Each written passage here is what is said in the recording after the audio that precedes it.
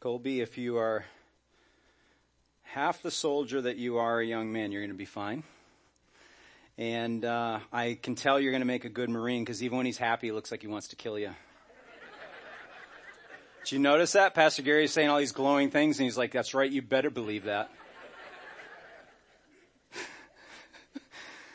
One of my favorite memories of Colby and Cameron kind of growing up in the church and having mom that works in the office, and they were kind of in and out from time to time, not very often, but from time to time, and they were kind of arguing with each other as little boys will do. You know, they were pretty little at the time, and I remember Cameron coming in and just complaining to his mom, Mom, I wanted dominion over air and water, and Colby keeps water. He won't let me have dominion over that too. I'm like, I don't even know what you're talking about, but that sounds exactly like what boys would fight over. Who gets sci-fi dominion over the elements of the world or something? Anyway, we're all still little boys at heart. All right, so we are going to get into John chapter 3. Again, we left John chapter 3 2 weeks ago. We had Sam Huggard from the Free Church, the New England district, come and speak to us last week. And so we took a break. We kind of interrupted the Nicodemus story partway through. And where we left it off, I think needed to break there so that we could get into the thrust of what Jesus wanted to communicate to this man who came to see Jesus at night. And you remember we said that, he could have had several reasons for that. Text doesn't really tell us. It could have been cowardly on his part. Like, I don't want my buddies and other religious leaders to see that I'm talking to Jesus. They're not on board with him. I don't really think that's the case. It could have been, a professional courtesy. He's really busy. I'm really busy. We got a lot of things going on in the day. I want to, approach him when his work day is done. That's possible, I guess. But I think there's some sincerity in Nicodemus's approach to Jesus at night.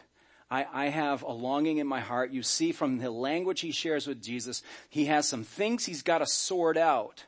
And he wants Jesus' undivided attention. So getting him at night is a more opportune time to soak up this time and to really get to the bottom of the issues that he's carrying around in his soul. And that has led us to this next section of text, which is containing the most famous verse in the entire Bible, John 3:16. And you're familiar with it. Most of you, you've heard it. If you can't quote it verbatim, you've heard other people quote it verbatim. If you've watched any football over time, you've seen it, on signs. You've seen it sometimes on players' eye stuff, the glare makeup stuff that they wear as football players. If you shop at Forever 21, which I don't, because 21 was like forever ago for me. But if it's stamped on the bottom of the shopping bags and all this kind of stuff, John 3:16 is the most concise and helpful presentation of the gospel of Jesus Christ, which is the good news that God sent his son, born of a virgin, to live a sinless life for us, to die for those sins, so that all who believe in him would have everlasting life. That's the gospel in a nutshell. And so when you come to the most famous text in all of Scripture, I admit to you that I felt a little bit of pressure walking into this week going, how do you put a new spin on that? I mean, Billy Graham has knocked this one out of the park over decades, right? The master at saying the repeated stuff in a new and fresh way and explaining the love of God to all who needed to hear it and things. So I could just play you one of his messages and we'd be good to go. So coming into this, I confess to you that I wanted to complicate this process a little bit. I wanted to get a little tricky with the text. I wanted to explain John 3:16 in a way that you've never heard. It comes from a good place. I want to teach you well. I want you to feel like you are fed and that you have all those. It comes from a good place, but my good desire forces me to complicate the things in my life that should be simplified. I wonder if you can relate. How you approach your work from time to time, right? If we are supposed to show up and do our job well. If we lead people well. If we do work just with our hands and we can do it in isolation, do we do that well enough that our performance speaks for itself and people think highly of us because we're hard workers, we're faithful, we're committed? It really is about that basic a lot of times. And don't we complicate it? We have agendas, we have concerns, we have fears, we have goals, all those kinds of things. And so we make our existence harder, even with good intentions.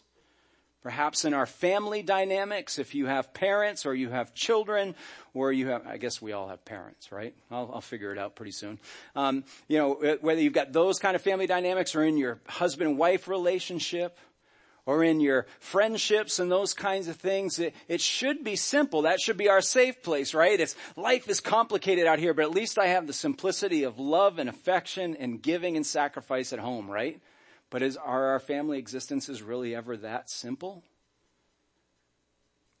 For months, we've been talking as faithers at this church about the spiritual disciplines. Those are the things that we want to engage in and work a little bit harder for, or have a little bit more direction in and stuff, about the things that grow us closer to Jesus Christ, help us to understand his word. And sometimes we take on endeavors like, I'm going to read 3 or 4 chapters a day in the Bible. We get a plan and we do that kind of thing, intending to, with good intentions, to get through this entire monstrosity called the Bible, so that we can understand it, so we can understand the Lord better, so that we can see Jesus on every page of the text, and all these kinds of things. Our good intentions turn into complications when we get a few days behind or a month behind.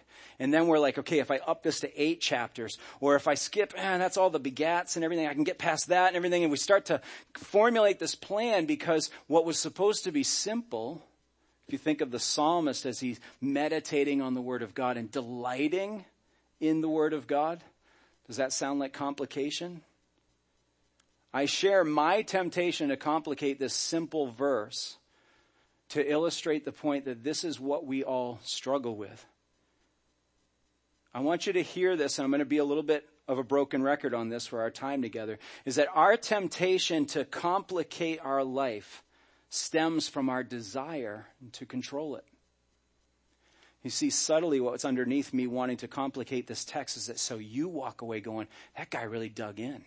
That was so helpful. I anticipate your reaction and I want to manage it. So I complicate things. If I relinquish that control to the only one who truly has it, which is the Lord, then that's between him and you, what he does with my preparation and my investment. And then all of a sudden, I've not complicated a passage that I think was intended to be very, very simple. And this is how it works for us. And I think that we have to see John 3:16, for God so loved the world that he gave his only begotten Son, that whosoever believes in him should not perish but have everlasting life. If we don't see it in the context of the message to Nicodemus, we're going to miss the simplicity of this. Nicodemus showed us in the first section of chapter 3 that we have a tendency, or not just a tendency, but that we all the time undervalue the worth of Jesus. If we approach Jesus, if we search him in sincerity, we never walk away going, I don't see what the fuss was all about. He wasn't that great. If we approach him sincerely, he always blows our doors off. Even when we are committed to him and we love him and we read all about him, we study him, we fellowship in him, all of those things, he's always more than what we ever estimate. And that's going to be our problem until we meet him face to face. We don't have the capacity to truly express the worth of Jesus Christ, even in our worship. So we undervalue Jesus' worth. We ignore or we miss our core problem. Jesus says to Nicodemus when he comes to him, and he's basically confessing, I've done everything. I do everything to the nth degree so that they've promoted me, they've elevated me, and I still have this hole in my heart. There's still this longing. It's not checking off all the boxes. So Jesus says that's because you were born in a physical kingdom, but you weren't born in a spiritual one. You are dead spiritually. And we miss that. We think that we can pile more activity on. I can give more to the church. I can show up more. I will go and volunteer for kids ministries because I want God to be happy with me. We pile on to fill and to perform duty so that we think that we can burst out of this kind of atmospheric bubble of our physical existence to get into the spiritual. And Jesus is telling Nicodemus, it ain't possible. You were born in one realm, and until you're born in the other one, you don't get in. So like Nicodemus, we then overthink or we complicate the solution to our problem. Jesus says simply, you need to be born again. Jesus was on mission as in his conversation with Nicodemus in the evening hours to introduce a spiritual kingdom to him and anybody else that is stuck in this failed physical kingdom. We were born in perfection, and the moment Adam and Eve said, it's not good enough, let's go do it our own way, and the whole thing fell. Now that we're born in that kingdom, we are born under the effects of that fall. We're all tainted with that same sin that entered the garden. I like to say it this way. If it wasn't Adam and Eve, it would have been you and me. We would have done the same. John 3, let's pick up our story here beginning in verse 9. Nicodemus responds to all of these things. Jesus has talked to him about, you're looking for things that you can't see. The wind is coming from a direction you can't tell. All you see is leaves rustling, that sort of stuff. He's talking to him about the image of new birth, being born physically. So Nicodemus says, how can these things be? And remember we said I like Nicodemus's question because a why question shows I'm not convinced this is for me. Why are you asking me this? You have seen my resume, right? You do know that I know all the laws of God and then some of the laws that we've created and invented too. I know them all verbatim. I know all the Old Testament stories, what we would call the Bible, all this kind of stuff. If he had said, why are you telling me this? It would have proven that Nicodemus wasn't ready to go another step forward. But he says, how? I'm intrigued, but I don't know how we're getting there. So in verse 10, Jesus answered him, are you the teacher of Israel? Are you the Billy Graham of Judaism? Are you the man that everyone looks to know and explain these things he's saying? And yet you don't understand these things? Truly, truly, I say to you, we speak of what we know. Let me just quickly say that I believe the we in this is God speaking, Jesus speaking of God the Father, Son, and Holy Spirit. His disciples are too green. They're not even figuring out what's going on yet. They just think, hey, maybe we're on to something good. Jesus seems to know what he's talking about. So Jesus isn't going to say we, all we robed ones, we speak of these things. I think he's saying we, from a Trinity standpoint, God the Father, Son, and Holy Spirit. We speak of what we know, and we bear witness to what we have seen. But you, not just Nicodemus, but plural, y'all, all of you types, you and your religion and your Phariseeism and all those kinds of things, you all do not believe.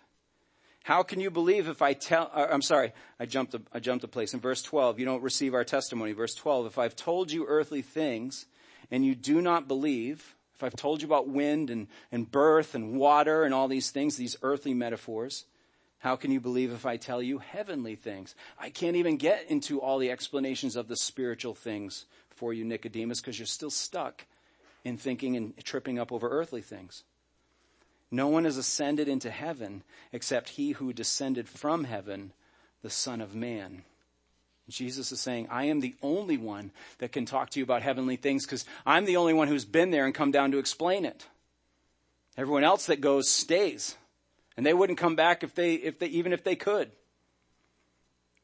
So I'm the one that can explain heavenly things. So Jesus continues to show Nicodemus that his salvation rests in a kingdom that Nicodemus' heart is having trouble seeing. I like the quote from Tenney where he says, revelation, not discovery, is the basis for faith. In other words, you and I can go on all of our pursuits for truth, and the Lord uses that. He lets us go down a certain path. We start picking all these various philosophies or religions or practices or obsessions or hobbies and stuff like that. We set out to discover a lot of things. But until God reveals himself through his Son to you, we are blind. We are dead in our trespasses and sins, the scripture says. Revelation, not discovery, is the basis for the faith that we have. Because God has revealed himself to us. So Nicodemus asks, how? How am I supposed to pull this off? How am I supposed to be born again? So this is where we get to the meat, if you will, of our text. A few simple, very simple instructions that I think Jesus is giving to Nicodemus. Verses 14 and 15. Jesus responds to the question of how by saying, and as Moses lifted up the servant in the wilderness, so must the Son of Man be lifted up, that whoever believes in him may have eternal life. Again, because Jesus is a master of the scriptures, he is the Word of God. He knows this stuff. And he knows Nicodemus knows these stories. He takes him back to a story that we would locate in Numbers chapter 21. A story of God's chosen people, the Israelites, having been freed and rescued from slavery in what's called the Exodus. And they're removed from all the oppression, the lack of freedom, the torture, if you will, the backbreaking work, the lack of resources and food and all those kinds of things, all the things that you would expect from slavery. God says, okay, finally I'm going to break his back, the Pharaoh's back, and you're good to go.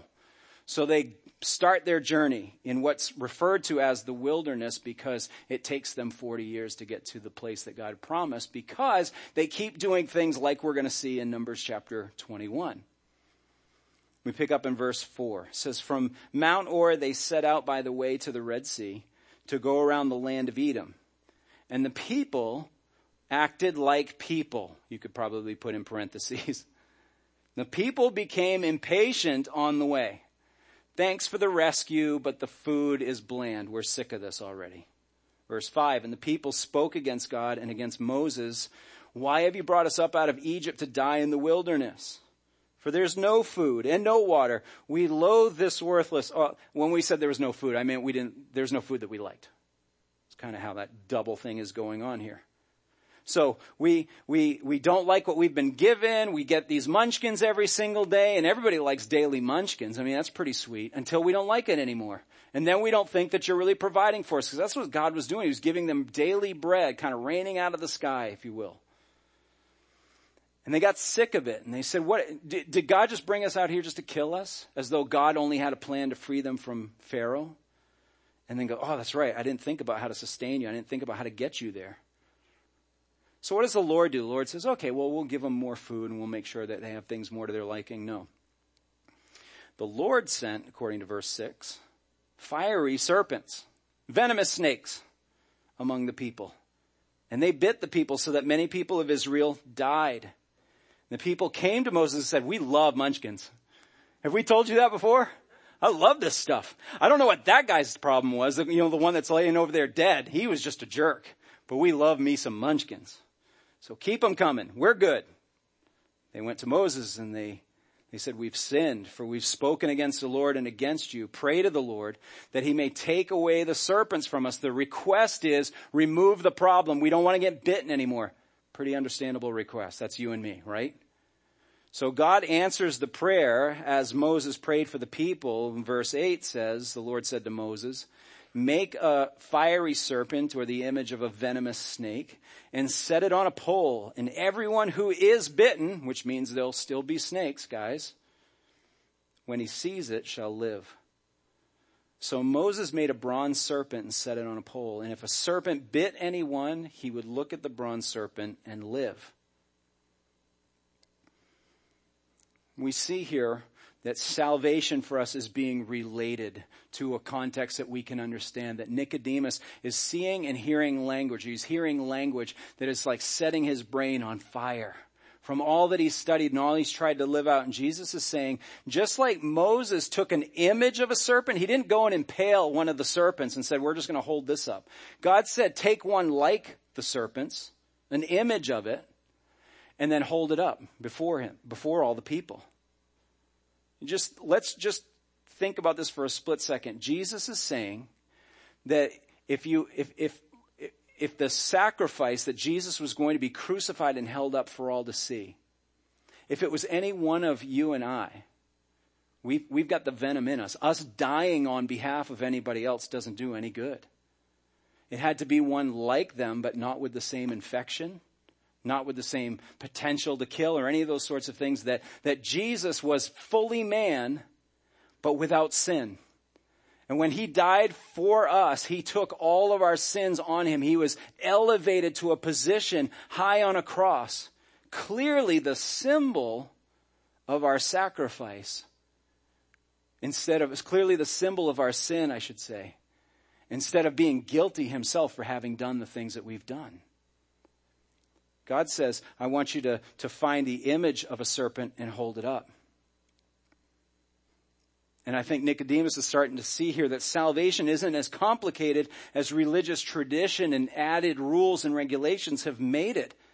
Because God said, so Nicodemus says, oh, that's right. That was really easy, right? You get the snake bite. Even if you're 2 miles away, you're like, gotta get to the pole.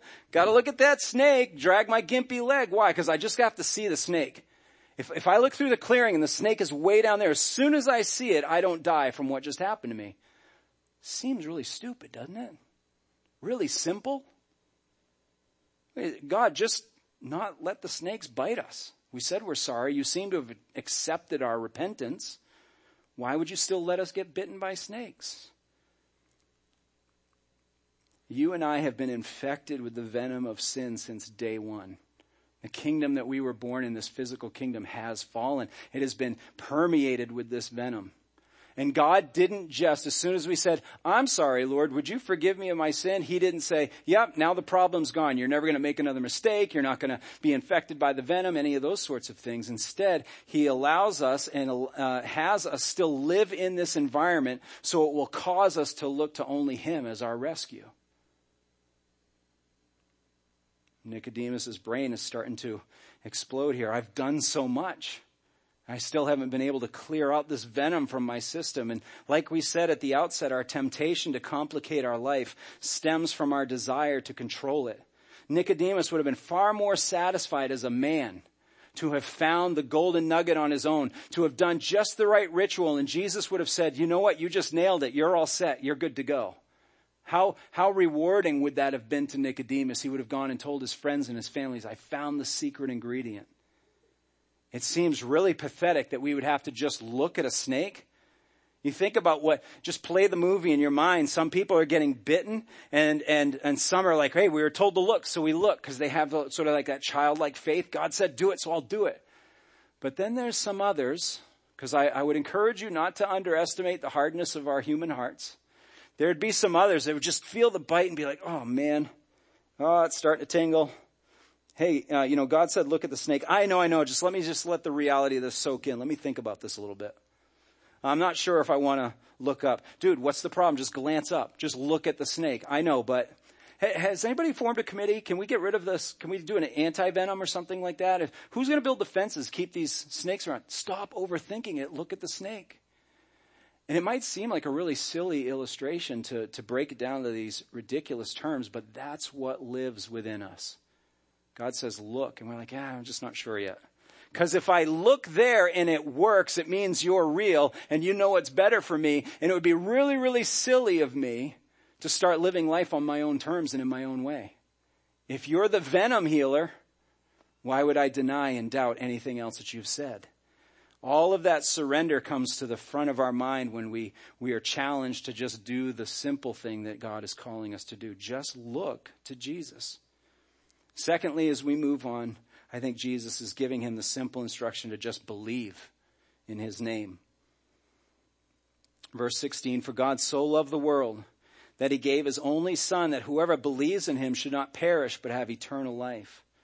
For God did not send his Son into the world to condemn the world, but in order that the world might be saved through him. Whoever believes in him is not condemned, but whoever does not believe in him is condemned already, because he's not believed in the name of the only Son of God. There's so much we can say about this passage. There's so many different angles that people far more brilliant than I can take with this. But I think it's pretty clear and right on the nose that God is saying, I initiated love for you. That's the message. And I think that's why it resonates so much with a greater population, is because we need to hear that message that God loved us enough that he put a plan into action. He initiated it. The core of our salvation is that true life had to come to us. We couldn't reach it on our own. Every time somebody says, I think there's a way to rescue myself, I think there's a way for me to find God, as soon as we say that, in comes this new religion or new system or new cult or new practice or something like that, because we can figure it out. Like Nicodemus, we were born in this kind of atmospheric bubble called the physical kingdom. And we keep bumping up on the roof of it with all of our activity, all of our desire, all of our attempts to reach God. But you can't transcend the finite. God had to enter into time and space to save us. Love took the first step. Imagine what your home lives would be like. Imagine what your community life would be like, what your work life would be like. If you resisted that all too human urge when you wake up in the morning to think, how can people love me today? If you started off by saying, how am I supposed to initiate love to all those I encounter, just like God did for me? I was completely pathetic. I was completely unable to save myself, so he came to me. You're going to run into those people that you think are pathetic or incapable of making you happy and all that sort of stuff. The message of John 3:16 should infuse your mind, infuse your heart to be able to say, I'm going to show them the same love that was shown to me. This is why I think Nicodemus is the perfect example of the familiar verse from Romans 3:23 that says, for all have sinned and fall short of the glory of God. If Nicodemus can't bust out of that bubble with all of his do-gooding and sincerity, what chance do we have? I think this passage also tells us that love had to be demonstrated. God didn't just send it in a letter in a bottle and say, I hope you believe that. He said, I'm going to show you that I'm serious. And Jesus says that in this demonstration of God giving his son, which we'll talk about a lot in the coming months, especially as we go into Good Friday and Easter, talk about what it meant for God to give his one and only, his unique son that Nicodemus couldn't comprehend yet. But he played a role in that whole process later to come, spoiler alert. That love was being demonstrated in a tangible way for us to experience and to see. And I picture that there's a series of ups and downs in this conversation as Jesus is saying, hey, Nicodemus, I've come to save Israel. He's like, yes, but I've also come to save all those outsiders that we call the Gentiles too. Oh, why them? We're the pure ones. We're the ones who are dedicated and all these kinds of things. So there's like this, yes, he's coming to save Israel. And but why them?